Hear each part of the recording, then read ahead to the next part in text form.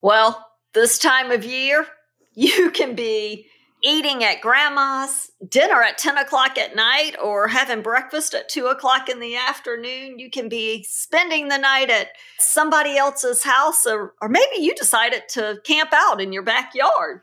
If you live in the South, you're camping out in the backyard. I would prefer a cozy bed with the covers pulled up and maybe a glass of hot chocolate ready and waiting. But we understand that these holidays can be chaotic. So we wanted to give you some tips on what to do no matter where you are, no matter what you're experiencing, just a few things that are going to help to keep things on schedule as much as reality allows. And the first thing is start the day on time. Try to be as consistent with the start point of the morning as you possibly can, because the truth is the rest of the day is going to be all over the place. So if you start that day on time and hit your crazy day, so if you have the app, we have the crazy day guidelines in there. If you have the book, the little C denotes those crazy day times. And if there was ever a crazy day, the holidays are those days. So utilize that. And then the last thing is just to give yourself grace. Look, at Moms on Call, we'll fix whatever happened while you were gone when you get back home. No worries.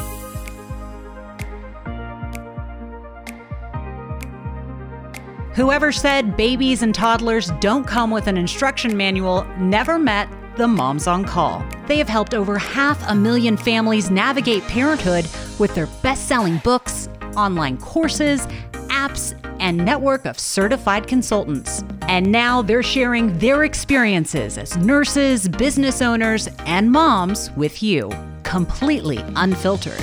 Welcome to the Moms on Call podcast with Jennifer Walker and Laura Hunter. Jennifer and I have spent our entire careers answering questions from parents just like you. And we love being of service to moms and dads.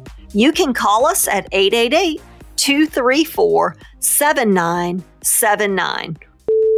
Hi, my name is Avery from Nashville, Tennessee. I've really been enjoying listening to the podcast as I feed my 10-week-old little girl. We are quickly approaching our first weeks of daycare as I go back to work. I know you covered this in the podcast a little bit, but I'm curious on y'all's advice on shifting the recommended schedules, perhaps by an hour or so, in order to get ready for work in the morning. Right now, my little one is waking up at about 5:30, and that's great. She goes back to sleep after we do that feeding, but I can't and also get ready for work in time. So I'd love it if maybe we added a dream feed or even shifted so I could get her to actually sleep until 6:30. It would work much better for our household in the way that we're having to accomplish getting her to daycare. So I'd love to hear your perspective on that and enjoying everything so far. Thanks. Bye. Well, Avery, the great news is over the next couple of weeks, we're going to be getting that little one to sleep right up until about 6:30 or 7 a.m.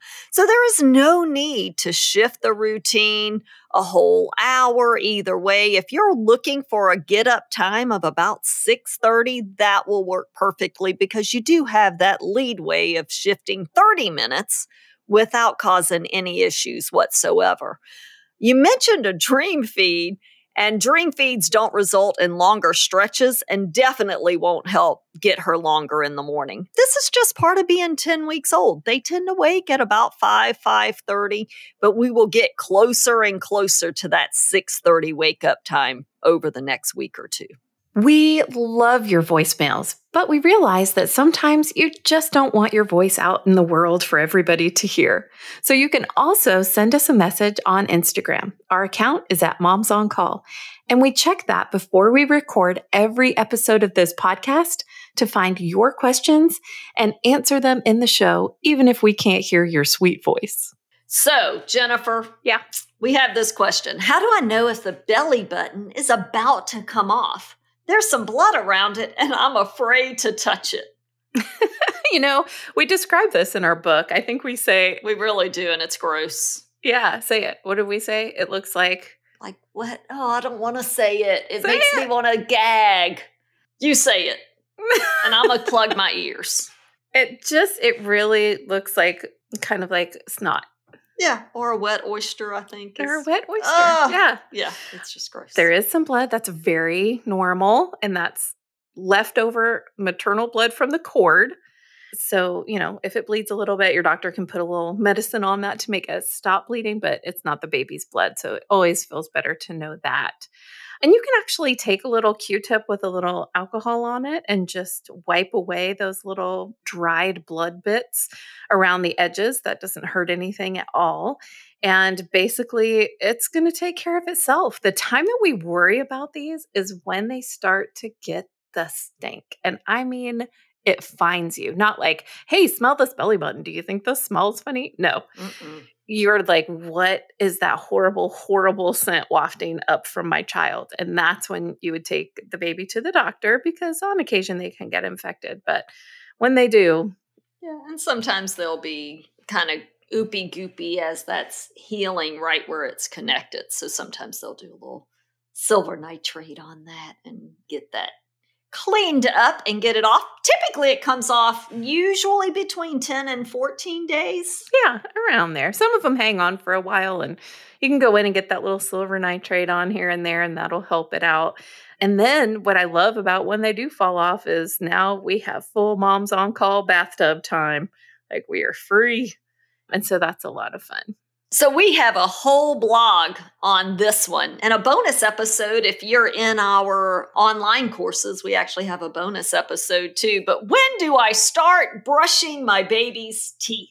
When did your baby get teeth? Because mine didn't have any until they were almost a year old. There were no teeth. That is so funny. Lots of drooling, no teeth. Lots of drooling, lots of gnawing, but no teeth. Well, my kids all had teeth before they turned 4 months of age. So we always say you can start to kind of wipe those gums down with a little gauze or washcloth around your fingers. We actually like Brushies.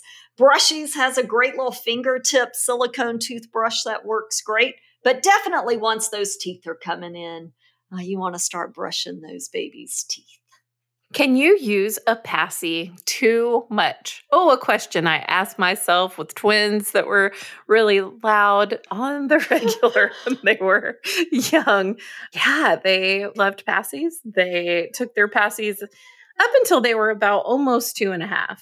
When you get to about 2.5 years, that's when the dentists say it can start to really change that upper palate a little bit and could make you more likely to need braces. My children did not need braces. They kept those passies in until about 2 to 2.5.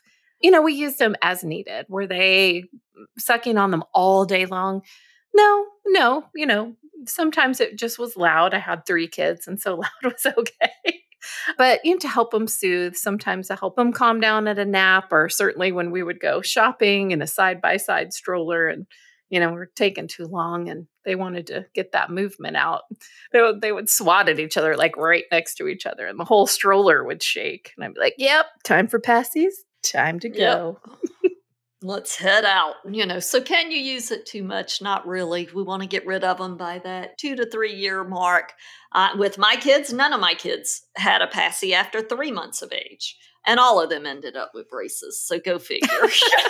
Go figure. But sometimes if we use those passies kind of as like Jennifer said, to get us through the grocery store, to extend a nap a minute or two, or to just, hey, I just need a few minutes of quiet, use them. And, you really can't overuse them unless you're popping them in their mouth every single second and never letting them make a sound. Hi, Moms. My name is Ashley, and I'm from Fort Worth, Texas. I have twins who will be turning 2 years old here in a couple of months, and I'm also expecting another baby a few months after that. So we are planning to transition them to big kid beds sometime around their 2nd birthday, because we need one of those cribs for our new baby. They still sleep in a crib with nothing, just the crib sheet, and I'm wondering how they're going to respond mainly to a big bed when you have the comforter and sheets and pillow, and it's that whole new experience. Would it be easier on them to kind of ease them in, maybe start giving them a blanket and pillow in the crib in the weeks leading up to that transition, or would it be best to just throw it all at him at once and say, here you go, here's your new sleep situation, you're going to be great at it? I'm just curious about that and any other insight you have on that transition. Thanks so much. Love the podcast and love all your books and everything you offer. Bye. Ashley, you are in such good hands because both Laura and I have transitioned a set of twins out of cribs and into big kid beds. And I love one of the questions that you asked. What would be easier if we do this transition? Would it be easier to kind of ease them into it, or would it be easier to kind of do a cold turkey option? Cold turkey. The answer is what, Laura? Cold turkey. You hear that cheer? We're both cheering for you. Cold turkey. Every new thing that we do, everything they adjust to takes about 3 to 5 days. So actually, if we combine those all into one transition, then it's only 3 to 5 days, not 3 to 5 days for every transition. And also, pillows and blankets inside a crib environment are more dangerous. So we are going to follow the guidelines. You love the books, so I believe that you have that toddler book. And in there, we have a section, just like all the other stuff, checklist style, on how to make that transition, do it cold turkey, believe in what your kids are capable of doing. They are actually going to love this new area to explore. So we really want to have in our minds that our kids have the ability to make this adjustment and may actually be quite excited about it. Now, when you have two in the same room, you have an instigator. So they are going to wear each other out a little bit and have greater access to each other. So we want to make sure that the room is safe, safer than even when you have one child, because now you have the instigator in there with them. And we want to make sure that you have, everything set up for safety and follow the guidelines. We're going to close that door and lock it where the crib limited access to the room. Now the room is going to limit access to the house. So we're going to make it safe. And if we do this in a way that they don't know there's another option, you're not coming back in and out trying to quote unquote convince them to settle down and fall asleep. And all they know is that the change happens. It happens all at once. We kind of spring it on them and tell them how we believe in them. Follow the checklist in the Mom's On Call toddler book. And even the online class, we talk about it. If you want to hear us cheering you on, you can do that there. And they are going to have so much fun. They're going to explore it. So don't have high expectations for those first 3 to 5 nights. They're really going to kind of explore the newness of everything. And they're going to try and get you back in there just to see if they can. So stay strong, follow the principles, and you are going to absolutely get to watch them show you what they are capable of adjusting to. So one of our favorite family traditions, and Jennifer, you know me well enough to know that it's probably going to be around food. We have shared almost 30 Christmases. Yes, in our friendship. So I hope it's around food. When I think of you, I think of all the delicious things that you make over the holidays. One of our favorite traditions is on Christmas Day. We do what we call Cajun Christmas. So everybody that we know that's still in town will bring all their leftovers to the house in the evenings, usually 4, 5, 6 o'clock in the evening. A lot of times they come over in their pajamas, their Christmas pajamas, and we do Cajun Christmas. So we have beignets and red beans and rice and jambalaya and gumbo. And we just have the best time just sitting around, being together after all the hustle and bustle and the chaos. It's almost like a breath of fresh air as these people just come and sit around and we play games and just have a really good time. You know what I love about that is it's a great time to share the stories.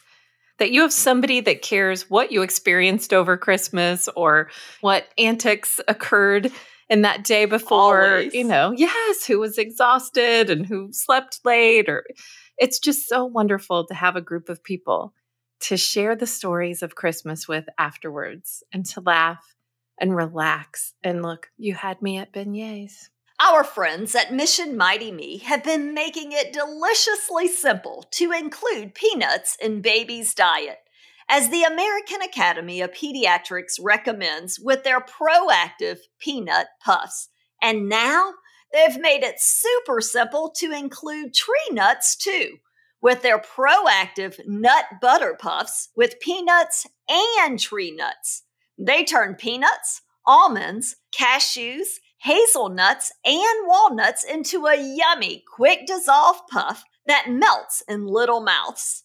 Mighty Me Puffs are a safe and delicious way to follow new feeding recommendations for introducing common food allergens to babies and toddlers, and keeping them in the diet regularly. And Mission Mighty Me was founded by the very pediatric allergist whose research formed the new guidelines. How cool is that?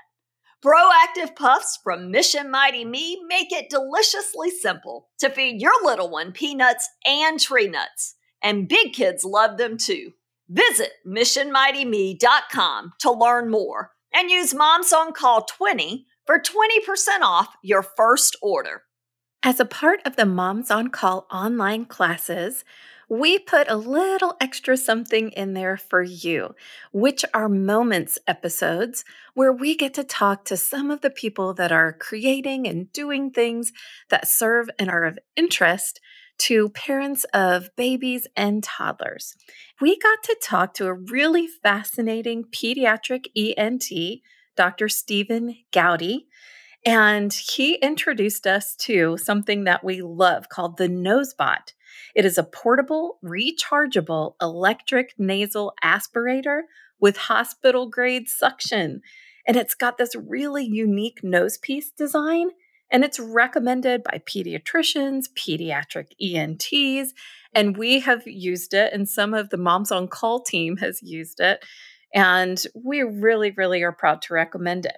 So you can go to www.drknowsbest.com and use offer code MOMSONCALL for $25 off the NoseBot nasal aspirator. That's www.drnozebest.com with offer code MOMSONCALL.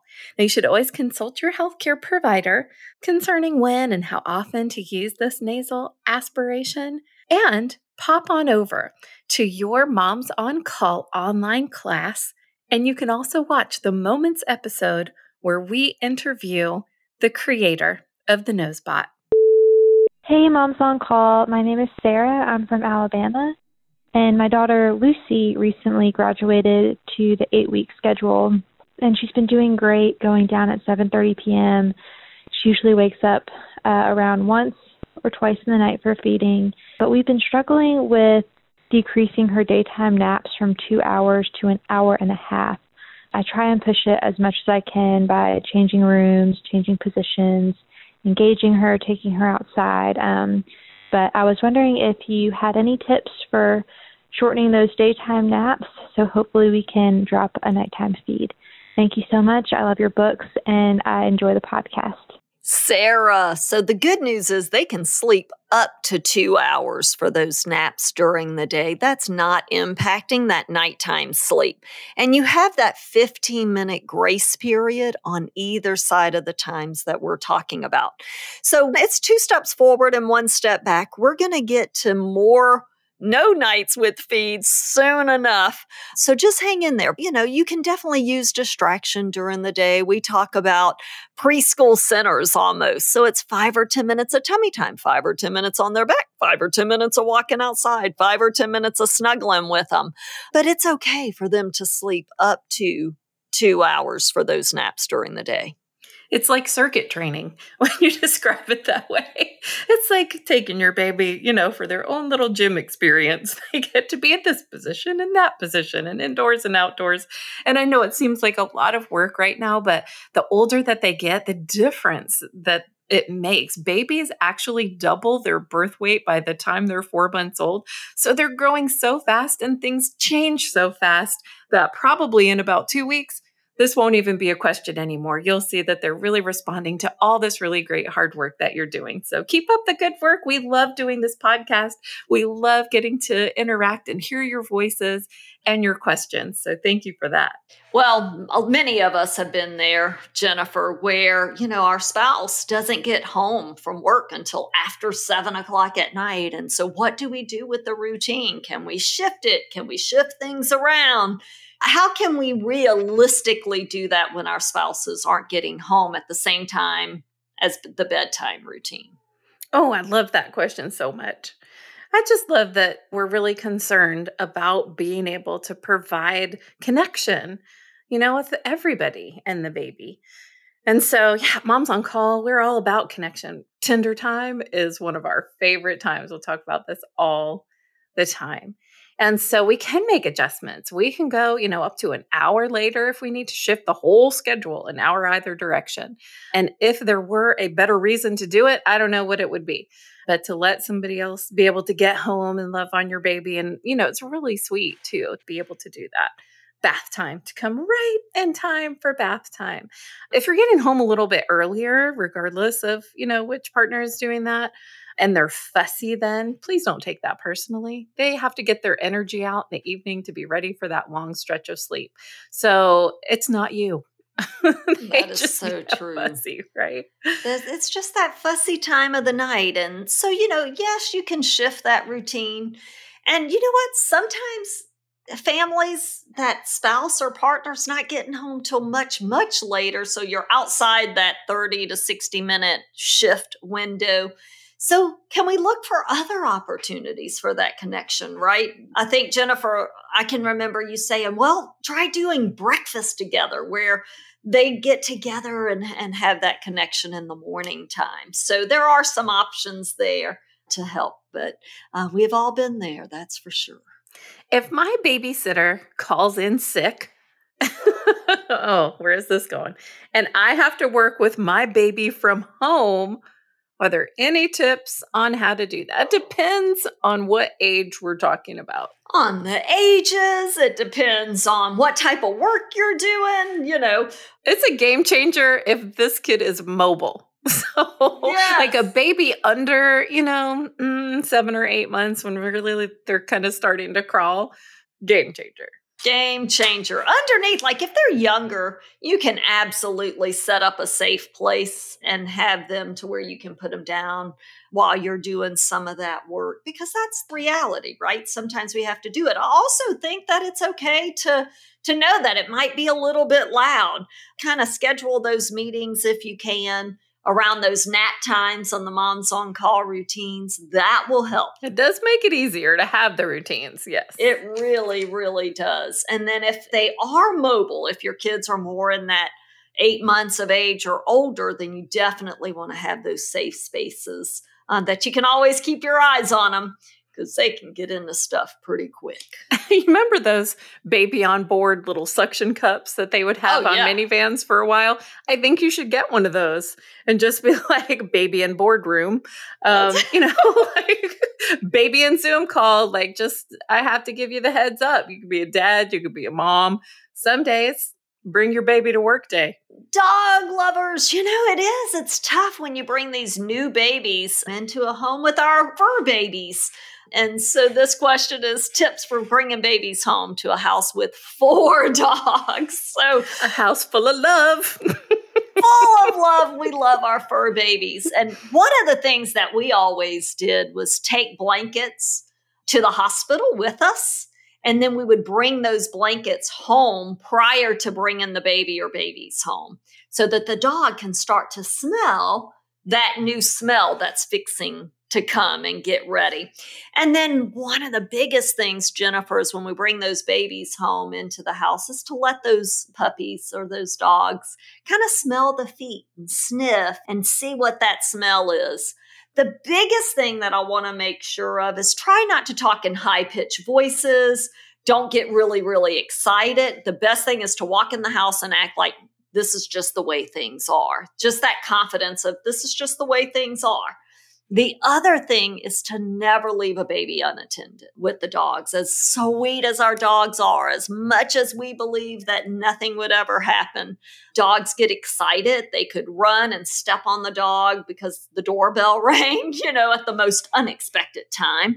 So we just always want to make sure that those babies are placed out of reach. And a pack and play is always a great place when you're downstairs. Of course, the crib for those nap and sleep times. But we do want to make sure that they're always supervised and watched, because those puppies can get away from us pretty quick. So blankets brought to the hospital, then bring those home a little bit early. Make sure that we're not talking in those high-pitched, excitable voices. We want to come in confidently, like this is just the way things are going to happen. We want to let those dogs smell those feet and let them kind of see these new sounds.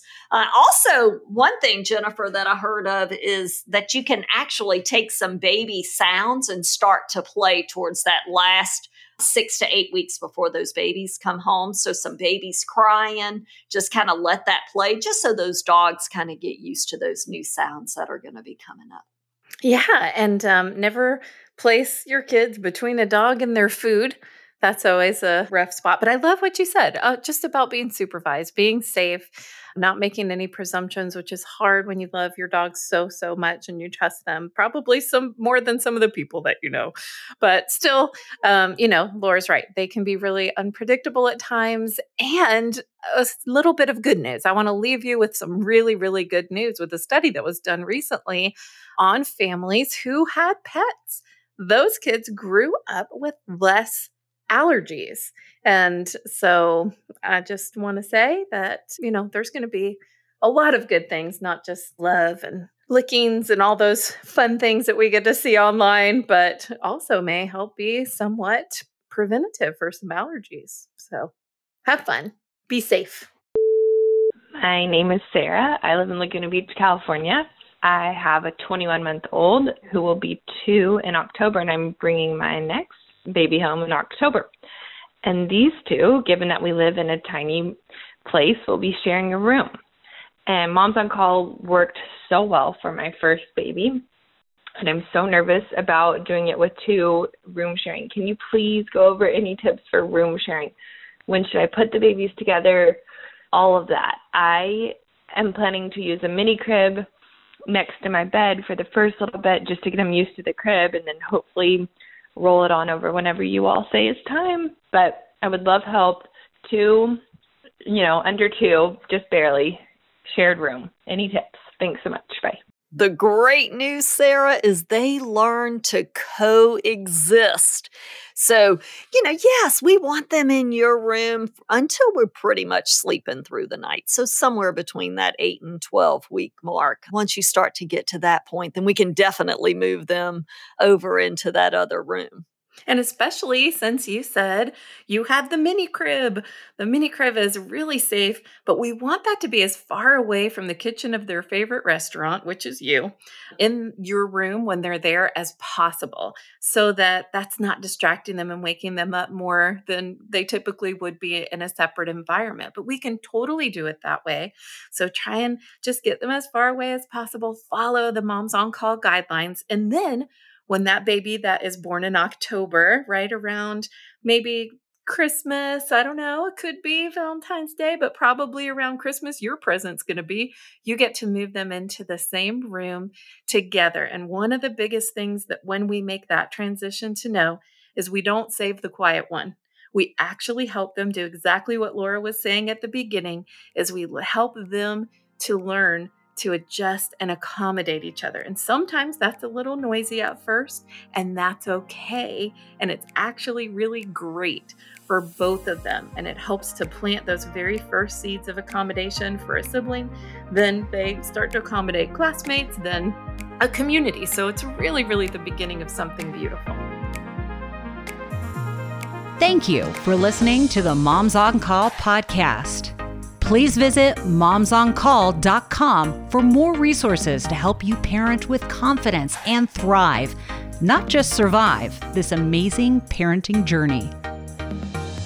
Thanks for listening to our first season, and we are back with all brand new episodes starting on January 3rd.